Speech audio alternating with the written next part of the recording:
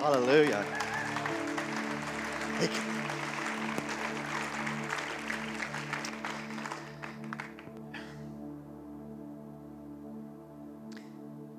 I've learned in my years of walking with the Lord, 26 years now, that I'm not surprised, or not to be surprised by the power of the Holy Spirit. I am sometimes surprised by the timing of the Holy Spirit. And I think that's something we can all remain open to and should be. Last week, it was really a privilege. Thank you for those of you that were here to be such a so much feedback, and so many people were blessed by hearing the description of and some clarification on what it means to be indwelt with the Holy Spirit. Pastor Lynn asked me after that message to carry that a little further and to take it to the baptism with the Holy Spirit. So that's amen, and this is some pretty heavy-duty stuff here. But before I share that, I'll tell you, I'm very, very excited. But I want to pray first, and then we're going to jump right into the Word in the remaining time we have left. It's remarkable how certain Scripture, before I pray, repeats itself throughout the course of the morning. And this will be the third time that the seed and the 30, 60, 100-fold harvest has come and been dropped into my heart, including what Brother Drew just used during his introduction. So I'm going to pray this way. Father, produce good fruit inside of us by your Spirit that dwells within us and is visible and blesses others. Lord, in our lives, we want you to have all the glory. Our desire is that you be glorified in all that we think, all that we say, and all that we do. We want to be good soil that produces 30, 60, and 100-fold.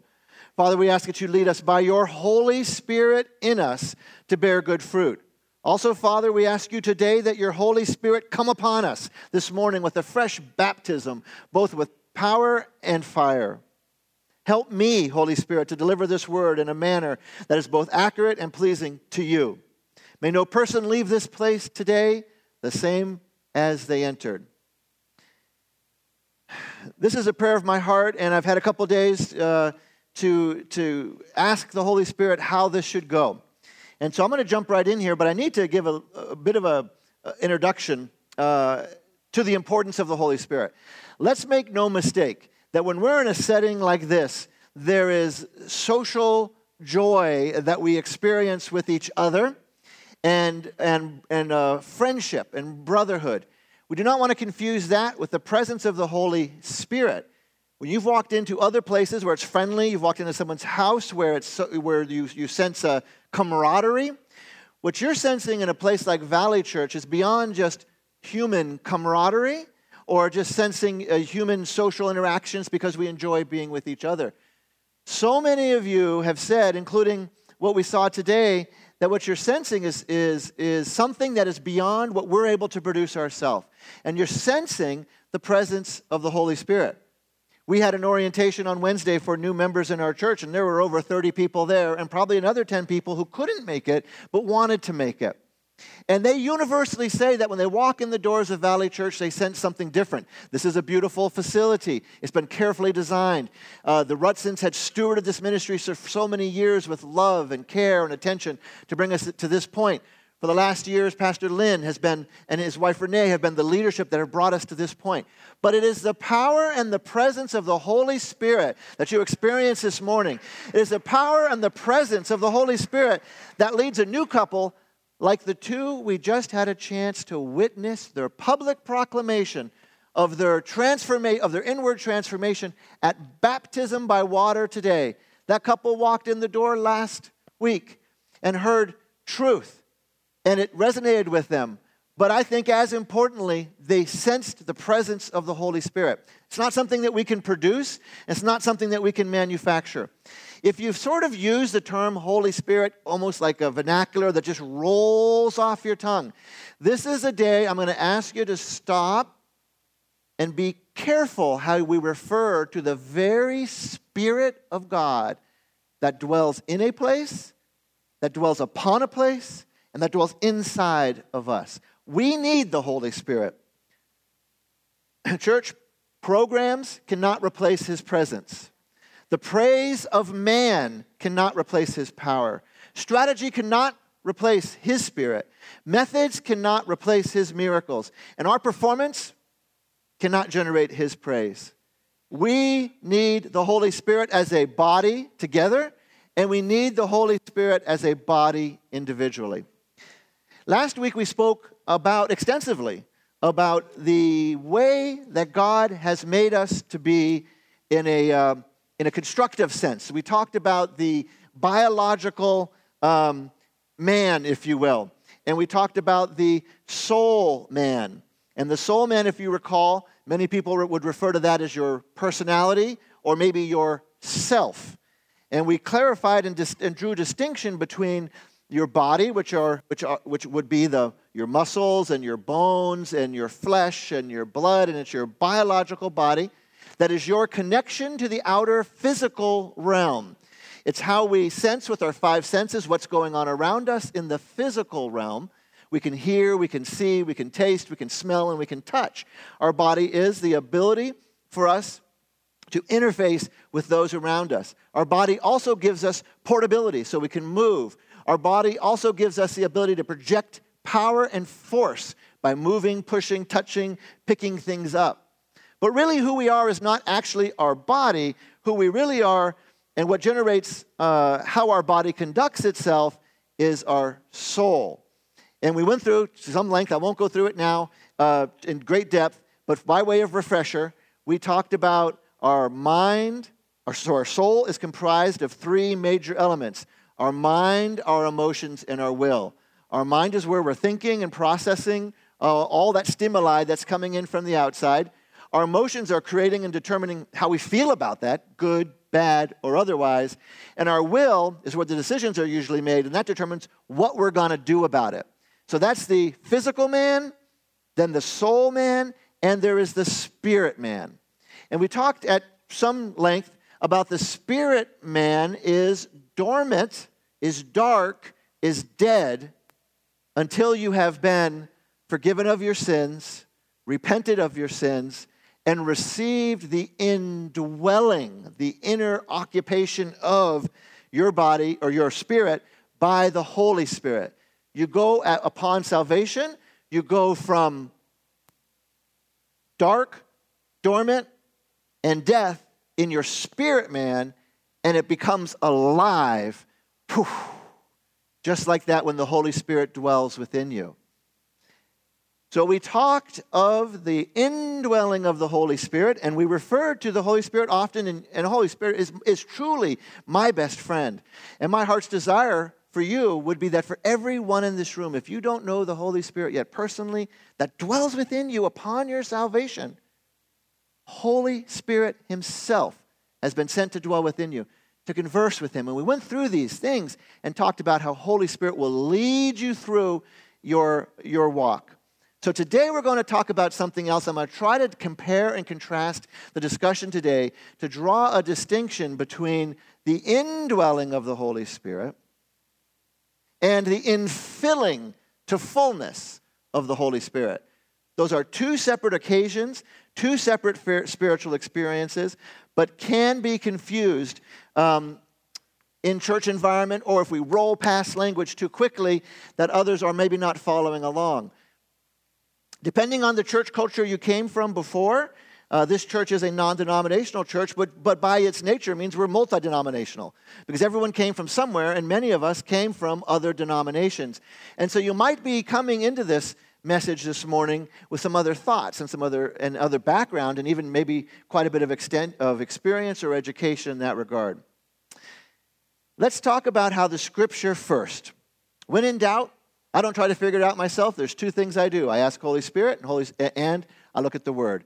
And so I want to balance the Spirit and the Word here a little bit. First of all, in regard to man having the Holy Spirit dwell in us as opposed to upon us, that will be today's discussion.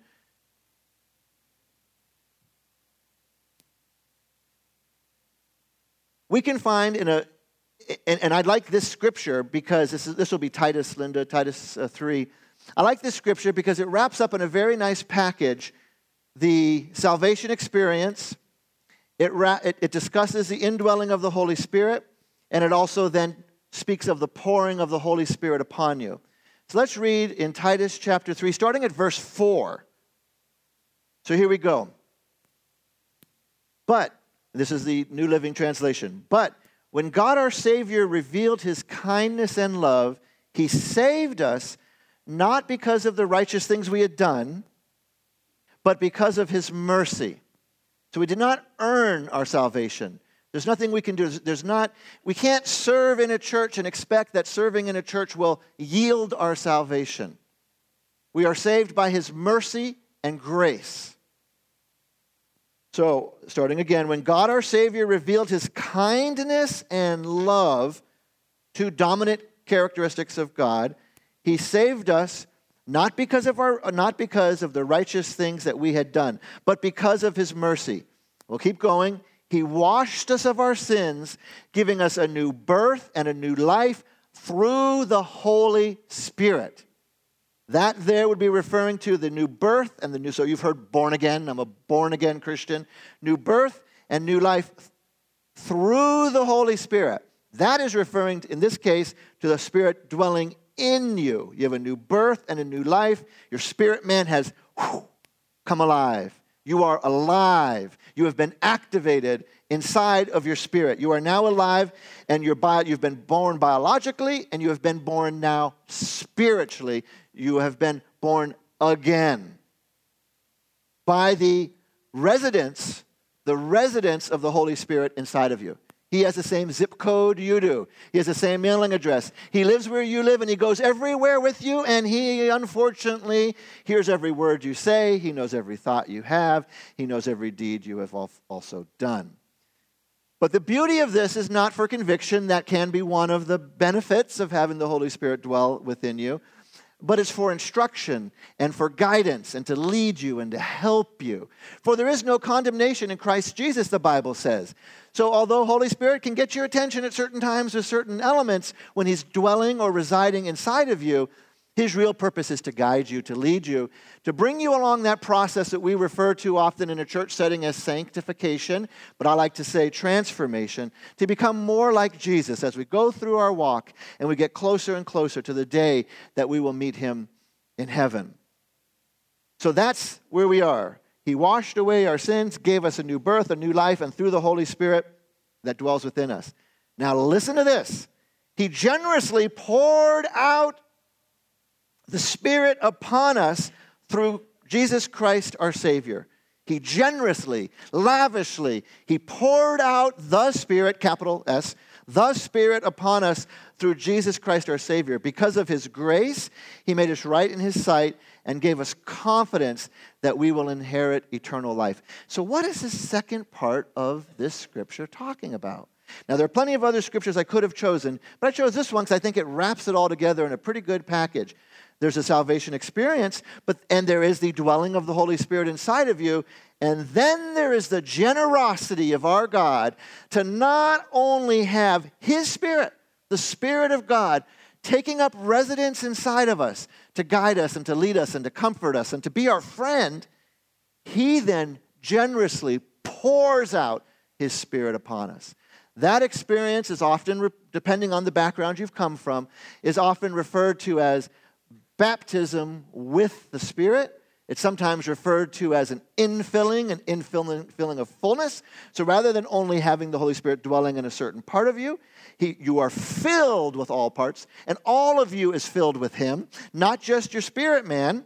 And we went back and forth, and I jumped around on the platform last week a little bit, but it's not just being filled with the Holy, or having the Holy Spirit reside inside of you, and still have the soul man, this is your mind, this is your emotions, and this is your will, calling the shots. Who's calling the shots inside of you?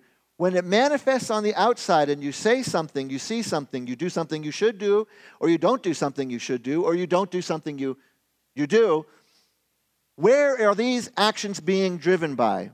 Unless other intervention is permitted in your soul man, unless you turn on a more regular basis to your spirit man and the Spirit of God dwelling inside of you, the majority of your actions and thoughts and emotions are generated by what you detect through your body and what's happening in the world. That is a painful, dreadful way to live. Even when you know Jesus and you've received his forgiveness and he's come to dwell inside of you, probably 10 years went by, lapsed between my salvation experience and my baptism in the Holy Spirit experience, and it was exhausting. I knew I had the Holy Spirit inside of me. I knew that he wanted to help, and I knew what he was telling me to do, but my soul man was still too strong because too much of what occurred, it was a struggle. Who's going to call the shots? Me, myself with a capital M. So is it me, myself? Am I calling the shots? Or am I going to allow Holy Spirit dwelling within me to call the shots? So God gives us a helper, and he's to lead us. The distinction with the baptism of the Holy Spirit is it's an overcoming experience. It's a victorious experience. It's an empowering experience. It is receiving the Holy Spirit in a way that is all-consuming. I like the comparison of baptism. I'll say that for one moment. Excuse me.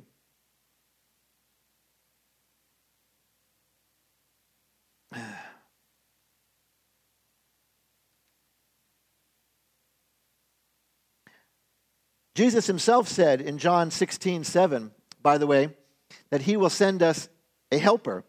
And if we look at that, it says, nevertheless, this is Jesus speaking, I tell you the truth, it is to your advantage that I go away. For if I do go away, the helper, now he's still referring at this point to the helper, that would be the indwelling, that would be the Holy Spirit taking up residence in you. There's more to come, though, on that. I will send the help, if I go away, for if I do not go away, the helper will not come to you. But if I go, I will send him to you. So let's draw some distinction a little bit between the indwelling of the Holy Spirit and the infilling of the Holy Spirit. Indwelling is taking up residence. If you think about your own house, let's just say wherever you live, and if you have one room in your house, think of the smallest room you might have. And you put Holy Spirit in that room. He might be in residence in that house, but he's not running that house. He's not the master of that house. I like thinking of the Holy Spirit when you have been baptized in the Holy Spirit, so you're giving him the whole house. And that includes your soul. That's your mind. Holy Spirit, have my mind. Holy Spirit, have my emotions. Holy Spirit, make all the decisions for me. And yes, Holy Spirit, take my body and use it for your purposes. I surrender myself physically to you, Holy Spirit, to control me. Having the Holy Spirit dwell within you upon salvation is somewhat of an inward experience. The manifestation outward that empowers you is the baptism in the Holy Spirit when you receive the power of the Holy Spirit in fullness. So rather than just occupying one room in your house, he occupies the whole place. He occupies the driveway. He occupies the yard. Right on down to the mailbox is where he occupies. It's freeing. It's liberating. It's not scary. I can't imagine now, knowing what I knew as a before unsaved man, for 33 years unsaved, 33 of my 57 years, and then walking 10 years, praise the Lord, when I had a regeneration experience. I was regeneration. My spirit man came alive, and the Holy Spirit, my best friend, came to live with me. But there were 10 years that went by before I heard someone share what I'm sharing with you today. But I knew then there was more. I knew God, our God, and the God I became very familiar with because of the Holy Spirit dwelling in me, and I talk to him all the time. God doesn't set us up for failure. He gives us everything. In fact, he gives us more than we could use, but he gives us everything we need to be empowered to live a victorious, to live an overcoming life, to turn away from sin, and to laugh at demons, and to be confident in our empowerment and walking forward. Now, this sounds wonderful, and I appreciate your feedback, but I can't go forward without one quick illustration, and I want to give you some biblical scripture that lays out the biblical foundation of these two distinct processes. So this isn't just to cheer you up, it's also to equip you. Part of our mission statement. By the way, our mission statement, which I mentioned last week at our church, to equip and empower you to fulfill your purpose in Jesus, equip and empower, that's exactly what the Holy Spirit does. The indwelling of the Holy Spirit equips you. The infilling of the Holy Spirit empowers you. So captured right there in those few words is everything you need to know. You just have to grab it, walk in it, and allow that overpowering, overwhelming presence of the Holy Spirit to control and lead you. Water baptism, that was very, very important, a public proclamation. And the distinction between being baptized in water and being baptized by the Holy Spirit is what's coming upon you and why. You're being baptized in water, that's really being baptized as a public proclamation of your inward transformation, and it means that you have received forgiveness of sins, you've repented, and you've received forgiveness for your sins. It's a wonderful, glorious moment. And in our church, we even pray for the baptism of the Holy Spirit at that moment. But there can be, and usually is, a distinctly separate process. It's usually not the same moment. There are those who are born again and baptized and even in water and baptized in the Spirit simultaneously. That is more the exception than the rule. So as you're listening to me today, you might think, well, I've been baptized and I've even gone, the expression gone, I fell under the Spirit. I fall on the floor. That does not mean you've been baptized in the Holy Spirit. That means you've been moved by the power of the Holy Spirit. You've been moved by His presence. Does not mean you've been baptized in the Holy Spirit. Baptized in the Holy Spirit does take a substantial amount of surrender because you are, in essence, surrendering. This is the hard part. You're surrendering your soul man. You might be able to pull your physical man into discipline, but controlling your thoughts and surrendering them to the Holy Spirit, controlling your emotions and allowing your emotions to be generated by the Holy Spirit and not by your circumstances, and allowing your actions to be controlled by the Holy Spirit and not by your circumstances. That is not quite so easy. Because one of the parts of the word self is the root word to selfish. So soul is synonymous with self. And we are, by our sinful nature, selfish until we have been consumed in our entirety by the power of the Holy Spirit. Oh, Holy Spirit is our friend. But let's make sure we enjoy the cuddly time internally with Him because that's why He's there. But He wants to give us He wants to baptize you with His power and fire so that you can be useful for His kingdom, for His glory. It is useful to you as well, but He's doing it for the kingdom purposes. Let's jump into some scripture quick because I want to make sure it's really clear to you that there's biblical foundation for the distinction between these two events. Probably a good place to start would be Matthew 3, where before Jesus even began His ministry, I'll set this up for a moment in chapter 3, John the Baptist was baptizing people to repentance by using water. And John the Baptist spoke of Jesus, and he spoke of this additional baptism when he was in chapter 3, verse 11. This is John the Baptist speaking. John the Baptist. I baptize with water those who repent, that means turn around, turn away from. I baptize with water those who repent of their sins and turn to God. You saw the illustration yesterday, the world, my sins, my sinful nature, my selfish nature, and you turn to God. And in this church, it works out very well because there is the cross. So are we getting our guidance from the cross, or are we getting our guidance from the world? And heaven help us. Heaven really help us. Heaven help us. If we're getting our guidance for spiritual guidance from the world versus from what has resulted from the cross. And what results from the cross is that indwelling of the Holy Spirit in addition to your forgiveness of sins. But what John the Baptist says, I baptize with water those who repent of their sins and turn to God. But someone is coming soon who is greater than I am. So much greater that I'm not worthy to even be His slave and carry His sandals. He will baptize, this person He's referring to, John says, He will baptize you with the Holy Spirit and with fire. What does fire do?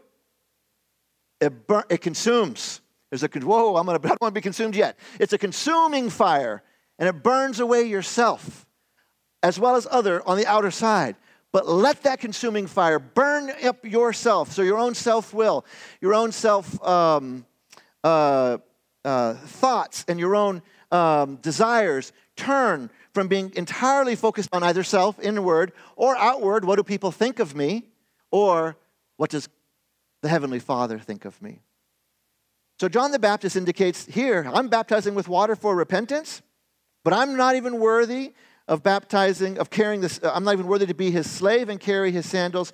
He will baptize you with the Holy Spirit and with fire. So you may hear, if you're receiving prayer at some point in a setting like this church or others, you may hear people be praying over you who will be praying different things as it is when it comes to receiving the baptism of the Holy Spirit. And you may hear people say, fire. And you might wonder what that is. Fire. Why would someone say that? It's because it says in Scripture on multiple occasions that you're to be baptized with the Holy Spirit and with fire.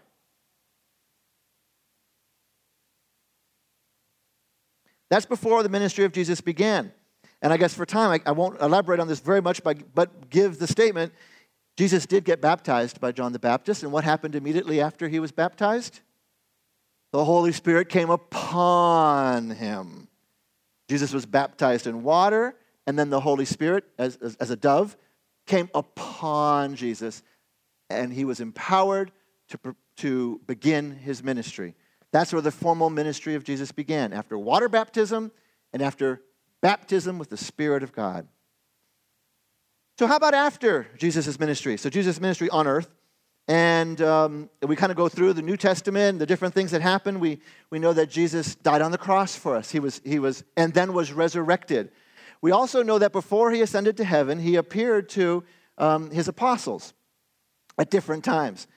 But after all of that, if we go towards the tail end of Acts, the book of Acts, the Acts of the Apostles, there's a couple of accounts where the disciples or the apostles speak of this. They themselves speak of this additional baptism. So I'm going from the beginning of the ministry of Jesus, skipping past a whole lot of stuff. I'm going to go towards now Jesus has come, and he has been crucified. He was resurrected. He did reappear to numerous people while he was on earth before finally ascending to heaven. So this is after the Pentecost. So I'm going to go this way, that way, and then come back again. But I want to distinguish with you the apostles were teaching, including Paul, who wrote the majority of the New Testament, that the Spirit baptism is separate from the water baptism. Not that one is better than the other. It's just a sequential process of building on this sanctification. It's an equipping process. Equipping and empowering. So here we go. Let's take a look at Acts 19. And here's Paul. So here's what's going on. Apollos and Paul are traveling and ministering. Apollos goes one way to go to Corinth, and Paul goes the other way. And if you take a look at Acts 19:1, I'll read this to you. Paul comes upon some disciples. And disciples are followers of a teacher. And since this is referred in the context of the Bible of disciples, this would be disciples of Christ. So here Paul comes along some disciples, and look what happens. I'll read it to you. Read along on the monitor. And it happened that while Apollos was at Corinth, Paul passed through the inland country and came to Ephesus. There he found some disciples, and he said to them, now listen to this, "Did you receive the Holy Spirit when you believed?" And they said, "No, we have not even heard that there is a Holy Spirit." And he said, "Into what then were you baptized?" And they said, "Into John's baptism." Paul said, "John baptized with the baptism of repentance," meaning forgiveness of your sins. John baptized with the baptism of repentance, telling the people to believe in the one who was to come after him, that is Jesus. On hearing this, when they said, "Okay, great, been baptized in water, we're going to be baptized now by Jesus, by his Spirit." On hearing this, they were baptized in the name of the Lord Jesus.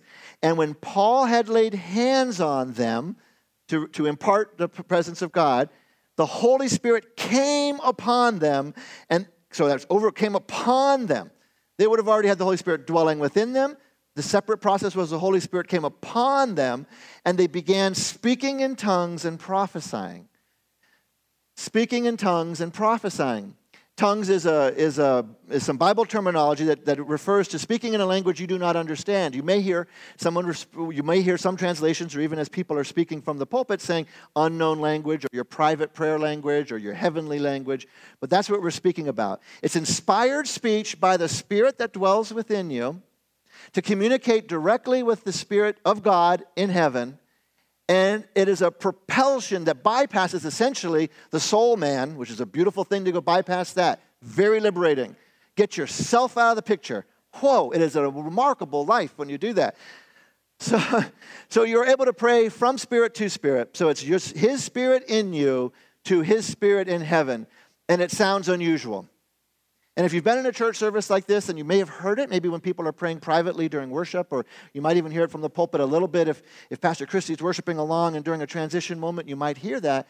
And you may be very familiar with tongues, but you may come from an environment that doesn't pray in that way. You're used to praying only in English as opposed to praying by the Spirit. But here it is in the Bible. I went through 5 translations, by the way, and every single one said, and they began speaking in tongues. So that was pretty clear to me. If I'm not sure of a certain translation, I'll look, because you get some different translations, different words, speaking in tongues and prophesying. It doesn't mean they were saved or unsaved. They were already saved. They were already followers of Christ, and they've been baptized. It's not a salvation issue.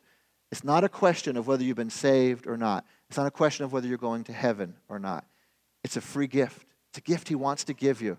It's a gift he wants to give you to empower you, to protect you, to make you an overcomer. And you can receive the gift and take it or not. And maybe today isn't the day to receive it and take it. We will be praying for those that would like to receive the indwelling and overfilling power of the Holy Spirit to be baptized in the Holy Spirit today before the service is over.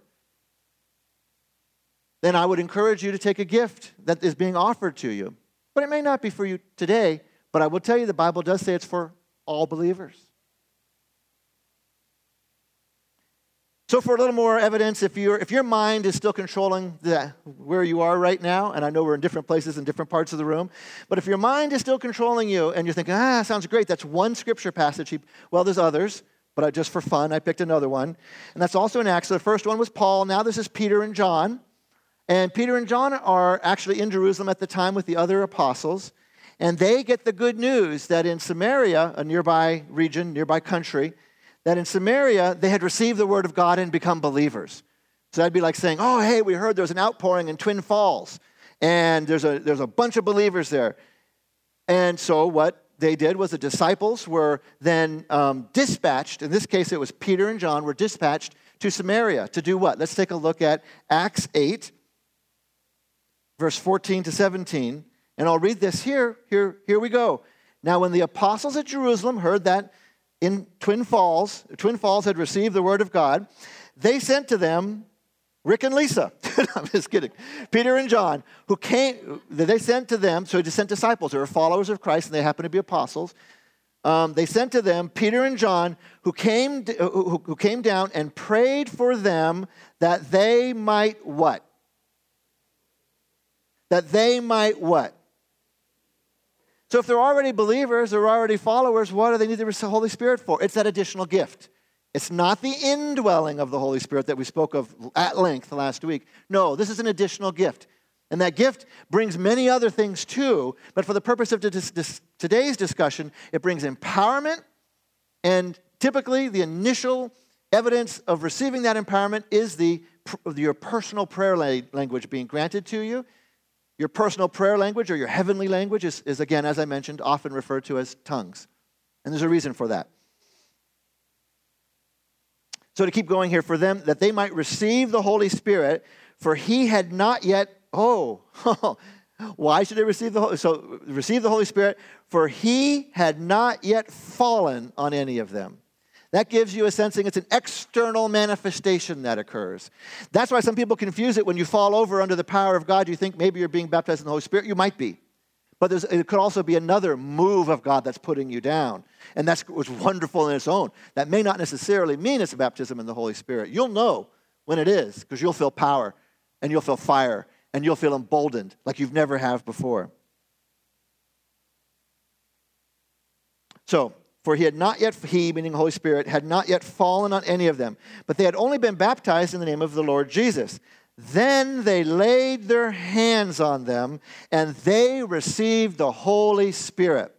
Now, keep it on this translation, but I'll just share with you that last sentence where they then laid their hands on them, if you look at the Amplified Version, says one by one.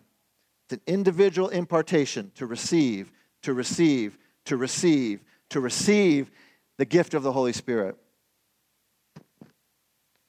You'll see that today, and you may see that at some other services in the future, specifically to receive the Holy Spirit. We'll be praying for those who would like to receive the Holy Spirit a little bit more in the service before we wrap up, but I'm going to allow enough time to do that by the power of God.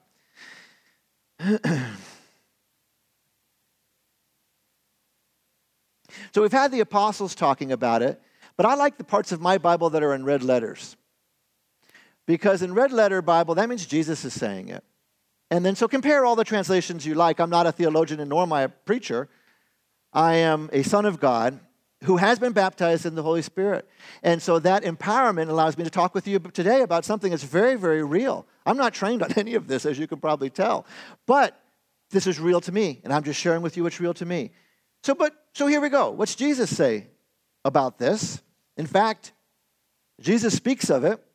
We can look at Acts 1, verses 4 to 5. Here he gives them an order and a promise. An order and a promise. So when Jesus tells you to do something, you probably should do it.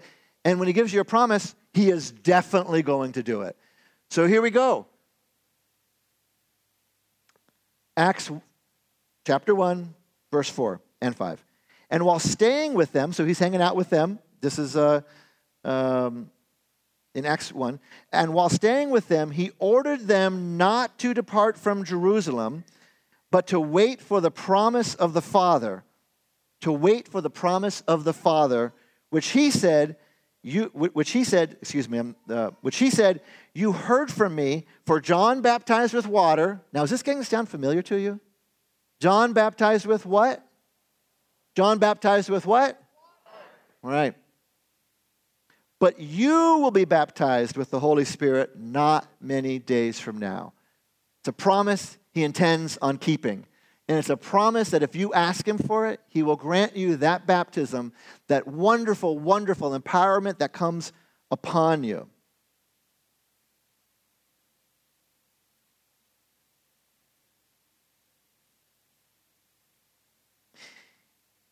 In Luke, the similar event at the similar time frame is also captured. And I think for the sake of time, I'm going to need you just to jump down to the last couple verses there, where Jesus is talking. First, it starts out where he says, "These are my words that I spoke to you while I was still with you, that everything written about me in the law of Moses and the prophets and the Psalms must be fulfilled." And I guess I'll read it from the beginning. Sorry, Linda. Then he opened their minds to understand the scriptures and said to them, "Thus it is written that the Christ should suffer and on the third day rise from the dead, and that repentance for the forgiveness of sins should be proclaimed in his name to all nations, beginning with Jerusalem." Now here's the part I want you to catch. You, he's speaking to his disciples, are the witnesses of these things. And this is the verse I want you to land with. "And behold," so this is Jesus, "and behold, I am sending the promise of my Father upon you." We just heard that in another account. "But stay in the city until you are clothed with power from on high." Now I want to draw your attention to this. The clothed with power would indicate somewhat of an external covering over you. Clothed with power from where? Not from TJ Maxx, but from upon high.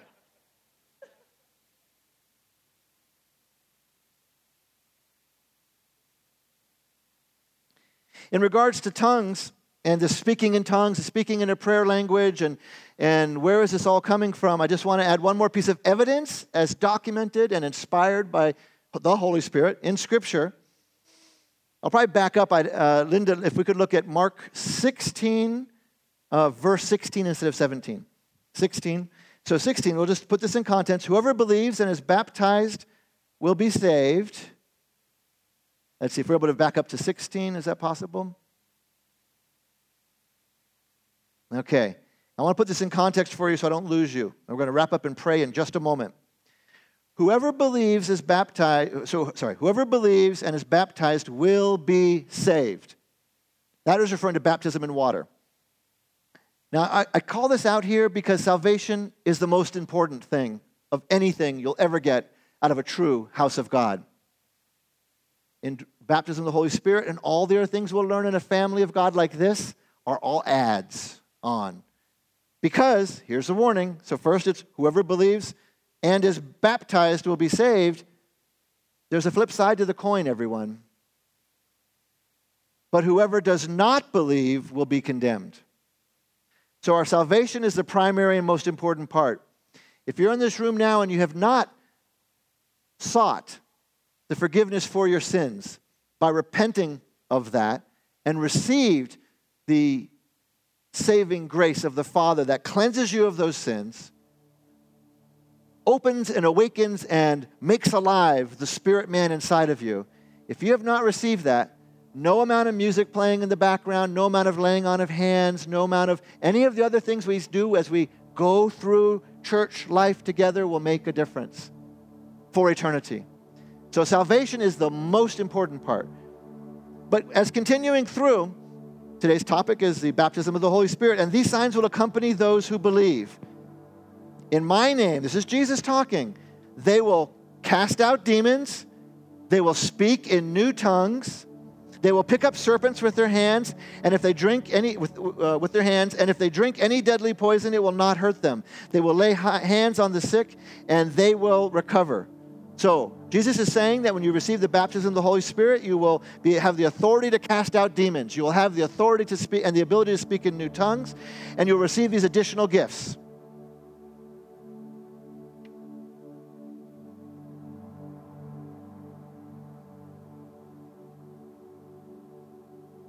At Pentecost, in the upper room, the apostles received the presence of God and the baptism of the Holy Spirit. In Acts 2, verse 1, when the day of Pentecost arrived, they were all together in one place. And suddenly there came from heaven a sound like a mighty rushing wind, and it filled the entire house where they were sitting, and divided tongues as of fire. That's why many people refer to this as speaking in tongues. And divided tongues as of fire appeared to them and rested upon each of them. And they were all filled with the Holy Spirit and began to speak in other languages as the Spirit gave them utterance. That caused quite a commotion because they started speaking in these unknown languages with this new power they had. And the people outside were, these other spiritual leaders, thought they were drunk. And because they were just speaking and speaking in a language they didn't understand. They didn't understand the power that had come upon them. In Acts 2, Peter explains, when he's starting to give his sermon, Peter explains to the crowd, Acts 2:33, being therefore exalted at the right hand of God, and having received from the Father the promise of the Holy Spirit, he has poured out this that you yourselves are seeing and hearing. He explained what people were seeing and what they were hearing. It was an outpouring of the presence of God. Now, as I close now, I think we have to ask ourselves, if the indwelling of the Holy Spirit is to lead us through this process of transformation and sanctification, and if the additional experience of being baptized with the Holy Spirit is being offered to us by the Father as a gift, wouldn't we want to receive a gift from our loving Father, the same Father who sent his Son to die on that cross for our despicable sins, so that we could stand before him clean and pure and holy? Wouldn't we want to receive all that God has for us? And that baptism in the Holy Spirit often includes the evidence of speaking in tongues. And wouldn't we want something from that? Wouldn't we want to be able to speak in a prayer language that is so empowering that we are able to pray in a way that we don't even understand? I'll take 30 seconds to share with you. When I was baptized in the Holy Spirit, it occurred because my wife was seeking more. My wife was seeking more. She knew there was more. She'd been saved before me. I was already, and then I got saved. And she knew there was more. She sensed there was more. And so did I, but I didn't know where to look. My wife was, and I, as a concerned husband, because this was not part of the church doctrine for the church that I was born again at, or that I had been baptized into. The idea of baptism in the Holy Spirit was not something that had been taught, so I was unaware of it. So when Lisa started researching it, these are the earlier days of the internet, some 20 years ago, I started going on the internet to look up what this baptism in the Holy Spirit was. And I started reading it. And the case was so compelling, using some of the verses that I just read to you now, that when I was laying in bed one night, and in this case, I was very sick at the time, and I was sleeping in a different room from Lisa. I was by myself. I'm reading these notes. I was awake. I had a fever. All these different things were going on. And this was so compelling. And in my innocence, since I had not any teaching against the speaking in tongues, my innocence, I said, this, Lord, if this is a gift you've got for me, I want it. I want it. Just give it to me. And it's about 1 o'clock in the morning on a cold winter night where we lived, and the window was just cracked open. At the time, we were living overseas where they still have churches where the church bell rings every quarter of an hour. So you hear that all night long, the church bell ringing every quarter of an hour. I was laying there, and the snow was falling outside. My room was quite cold. I was quite sick. And I just prayed to receive the baptism of the Holy Spirit, to receive the fullness of the Holy Spirit. And I am here to tell you now, the Holy Spirit will manifest as He chooses upon each of us. Don't expect to see it look the same way to you or the person standing next to you as it does for someone else. Don't feel compelled to fall back or do anything. Just let Holy Spirit and His goodness overcome you. So for me, what happened was I was definitely baptized in the Holy Spirit. There was a process of cleansing and deliverance that occurred at the same time. But the outcome was me praying in a spirit language that I had never heard before for about 3 hours nonstop. And the way I was able to keep track of the time, because you still have some conscious awareness, I could hear the clock, the church tower clock in the village we lived in the mountains. And you could hear dong, dong, and then you could hear dong, dong, dong, and then you could hear. So time was just going, and I couldn't stop. I was just praying and praying and praying. I was just praying in tongues. It was a fantastic feeling. Now, that in itself is quite wonderful, but it's really the outcome that's better than that. Because the outer manifestation is one thing. Has there been any change? It changed my entire outlook. I was no longer the apologetic Christian, the one who felt kind of guilty all the time for everything I'd done before I was saved, even though I know I was forgiven. My mind was still controlled. I knew the Holy Spirit dwelled within me, but He had no control over me. I still struggled with the things that many of you probably have struggled with or still struggle with as a man in my 30s at the time. Lord, I can't do this anymore. So when I asked Him to do that, I was able to walk in such power and confidence. And then I started walking in the miraculous. And you see times when there's miraculous at the altar, and you see times when there's people being healed, and I love that. This is a house of God, and those things should happen in fullness in the power of the Holy Spirit. For me, I saw it in my workplace. I saw a business thrive. I saw solutions and impossible situations be miraculously changed. At one meeting, we were trying to get approval for a major city project that we needed city approval to do, major construction project. Everybody in the room, in fact, there's a small farmer village. I told Pastor Lynn, they brought their pitchforks with them because they were so against what this project was going to be. I believe I saw angels sent to be in that room. And the next day, when I got a call from the mayor, and he was to share with me the outcome of their decision, I already knew in my mind that this was not going to happen, this project we were seeking approval for. And he came back and said he said, Rick, I don't know how it happened, but we have approved this project. It's been approved I know how, because the ministering angels came in. So if you look at people who look like they're always at peace, even when a tsunami is coming at them, if you have been with people who look at peace and comfort and confidence and boldness even when the hurricane has taken the roof off their house, or if you see people that can be peaceful and confident when they have seen someone run over by a bus, quite literally in one case, I wanted the power of God to be able to get under that bus and pray for that woman who had been hit in front of my hotel in Honolulu, Hawaii. So how are you able to do that? Not by your own power. You're only going to be doing it by the power of God in you, by His Holy Spirit in you and upon you. So the Holy Spirit is available to you at any time, including this morning.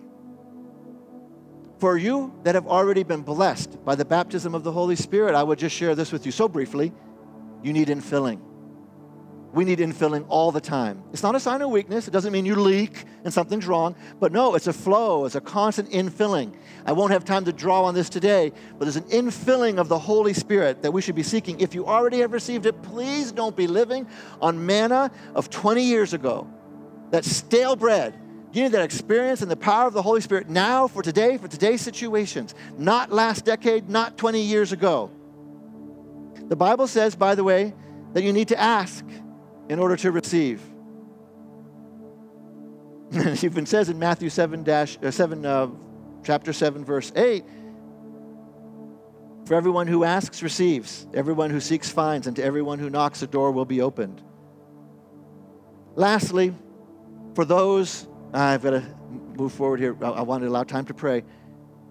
There will be some of you in this room that you might be denied the receiving of this powerful gift because your mind is still controlling what's going on.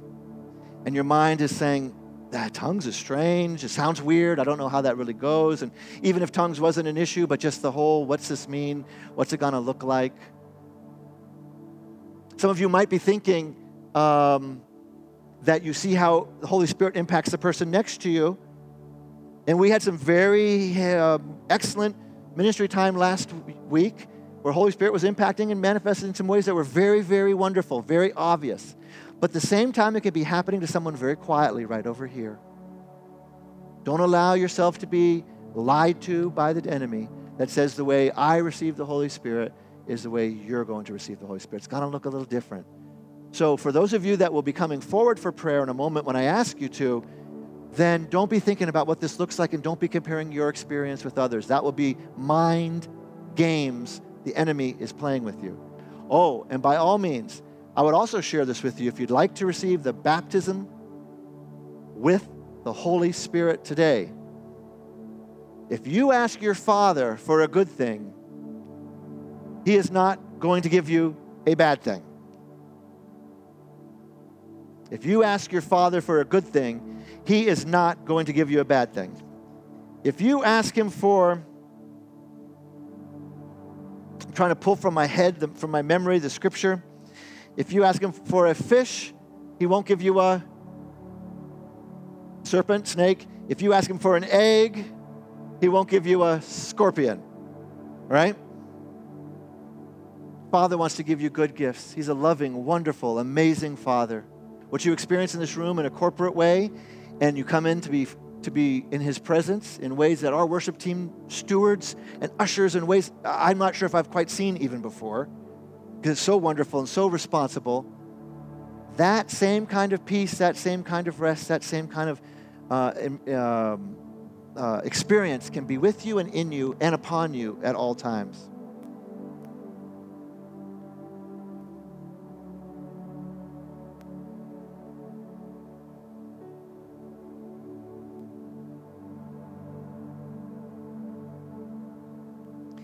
So let's just rest for a moment in His presence and just ask this quick question to yourself. Would you like to receive this gift? Would you like to receive this gift? If you have already been, what we would say, born again, you're already a professing Christian, and you would like to receive this additional gift, I'm going to ask you in one moment to come forward. And when I ask you to come forward, I'm going to ask you to do it very quickly. Don't wait. If you want to have the Holy Spirit, the power of the Holy Spirit released upon you so that you no longer have fear and anxiety, you're no longer concerned what the world says about you, but you're more concerned about what God says about you.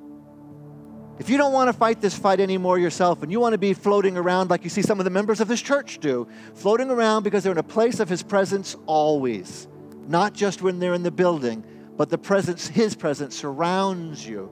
If you want to be clothed with the power of God and the presence of Jesus, then you need and should desire the baptism of the Holy Spirit. Also, that's number one. Number two is, if you've already received the baptism of the Holy Spirit, but you know and you just heard that you need to be refilled on a regular basis, in fact, continuously, then I urge you to also come down and receive a new blessing, receive His new infilling for you for today. Not a year ago, not a week ago, not even 3 days ago, that you receive that infilling from the power and love of God. Now, if you answered either of those questions, yes, I'm going to ask you not to be shy and don't hesitate. If you have not received the baptism of the Holy Spirit and you would like to, or if you have received the baptism of the Holy Spirit but you need a new infilling. So whether you want to walk in complete and total freedom for the first time and receive the gift of praying in the Spirit, a gift of a heavenly language that can encourage you, we should be praying in tongues all the time. One time I said, I'm a tongue-praying fool because I'm always praying in my car and everywhere I go. And you have no idea, and we have no idea what's happening in the spiritual realm around us when we're praying in tongues. So when that occurs, you have freedom and power. If you want freedom, power, if you're tired or struggling of these things on your own, and you want the power of the Holy Spirit to guide you and empower you, then I'm going to ask you to come forward. And if you've already been baptized in the Holy Spirit, but you need a new infilling, I'm going to ask you to also come forward. So please, stand to your feet and come forward now. Come forward now to receive a release. Come forward now to receive an impartation. Come forward now to receive the power and presence of the Holy Spirit, not only while you're in this room. Come forward now. I'm going to ask you to come forward, and to the degree you can make a line, we have our Pastor Lynn has asked that the pastors be available to pray. He's asked me to pray for you, and we're going to move through the room pretty fast initially because we're going to do laying on of hands, and so ushers, we'll need ushers to be ready if we need ushers. But I'm going to ask you right now to stay focused on the Holy Spirit. Stay focused on His presence. Do not be concerned what's happening around you. Do not be concerned what the person next to you is doing or isn't doing. Give people room. And I'm going to first ask you to pray a responsive prayer that you pray yourself, and then we're going to pray over you. So if you would repeat after me, if you would like to receive the baptism of the Holy Spirit.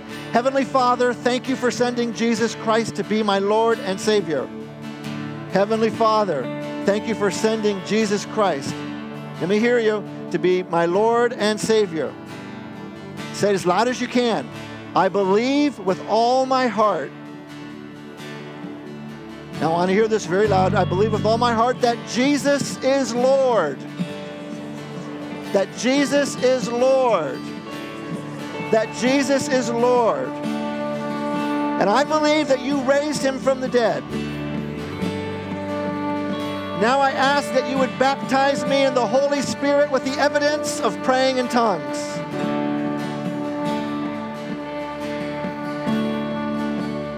I believe, Father, that according to your word, everyone who asks, receive. And so, Father, right now I pray over each of these that are here with their hands raised in a position and act. Everyone's hand raised in a position of surrender, in a position of submission, that they be ready to receive your baptism. Father, right now, as these beloved before you reach out to receive the baptism of the Holy Spirit, we ask in the name of Jesus that you release your power and the gift of praying in tongues to each of them. Confirm this promise in them right now, and let the power of God, along with signs and wonders and miracles, flow through their life like never before. We pray release over you. We pray release over you. We pray release over you. We pray these things in the name of Jesus. Hallelujah. Hallelujah. Hallelujah.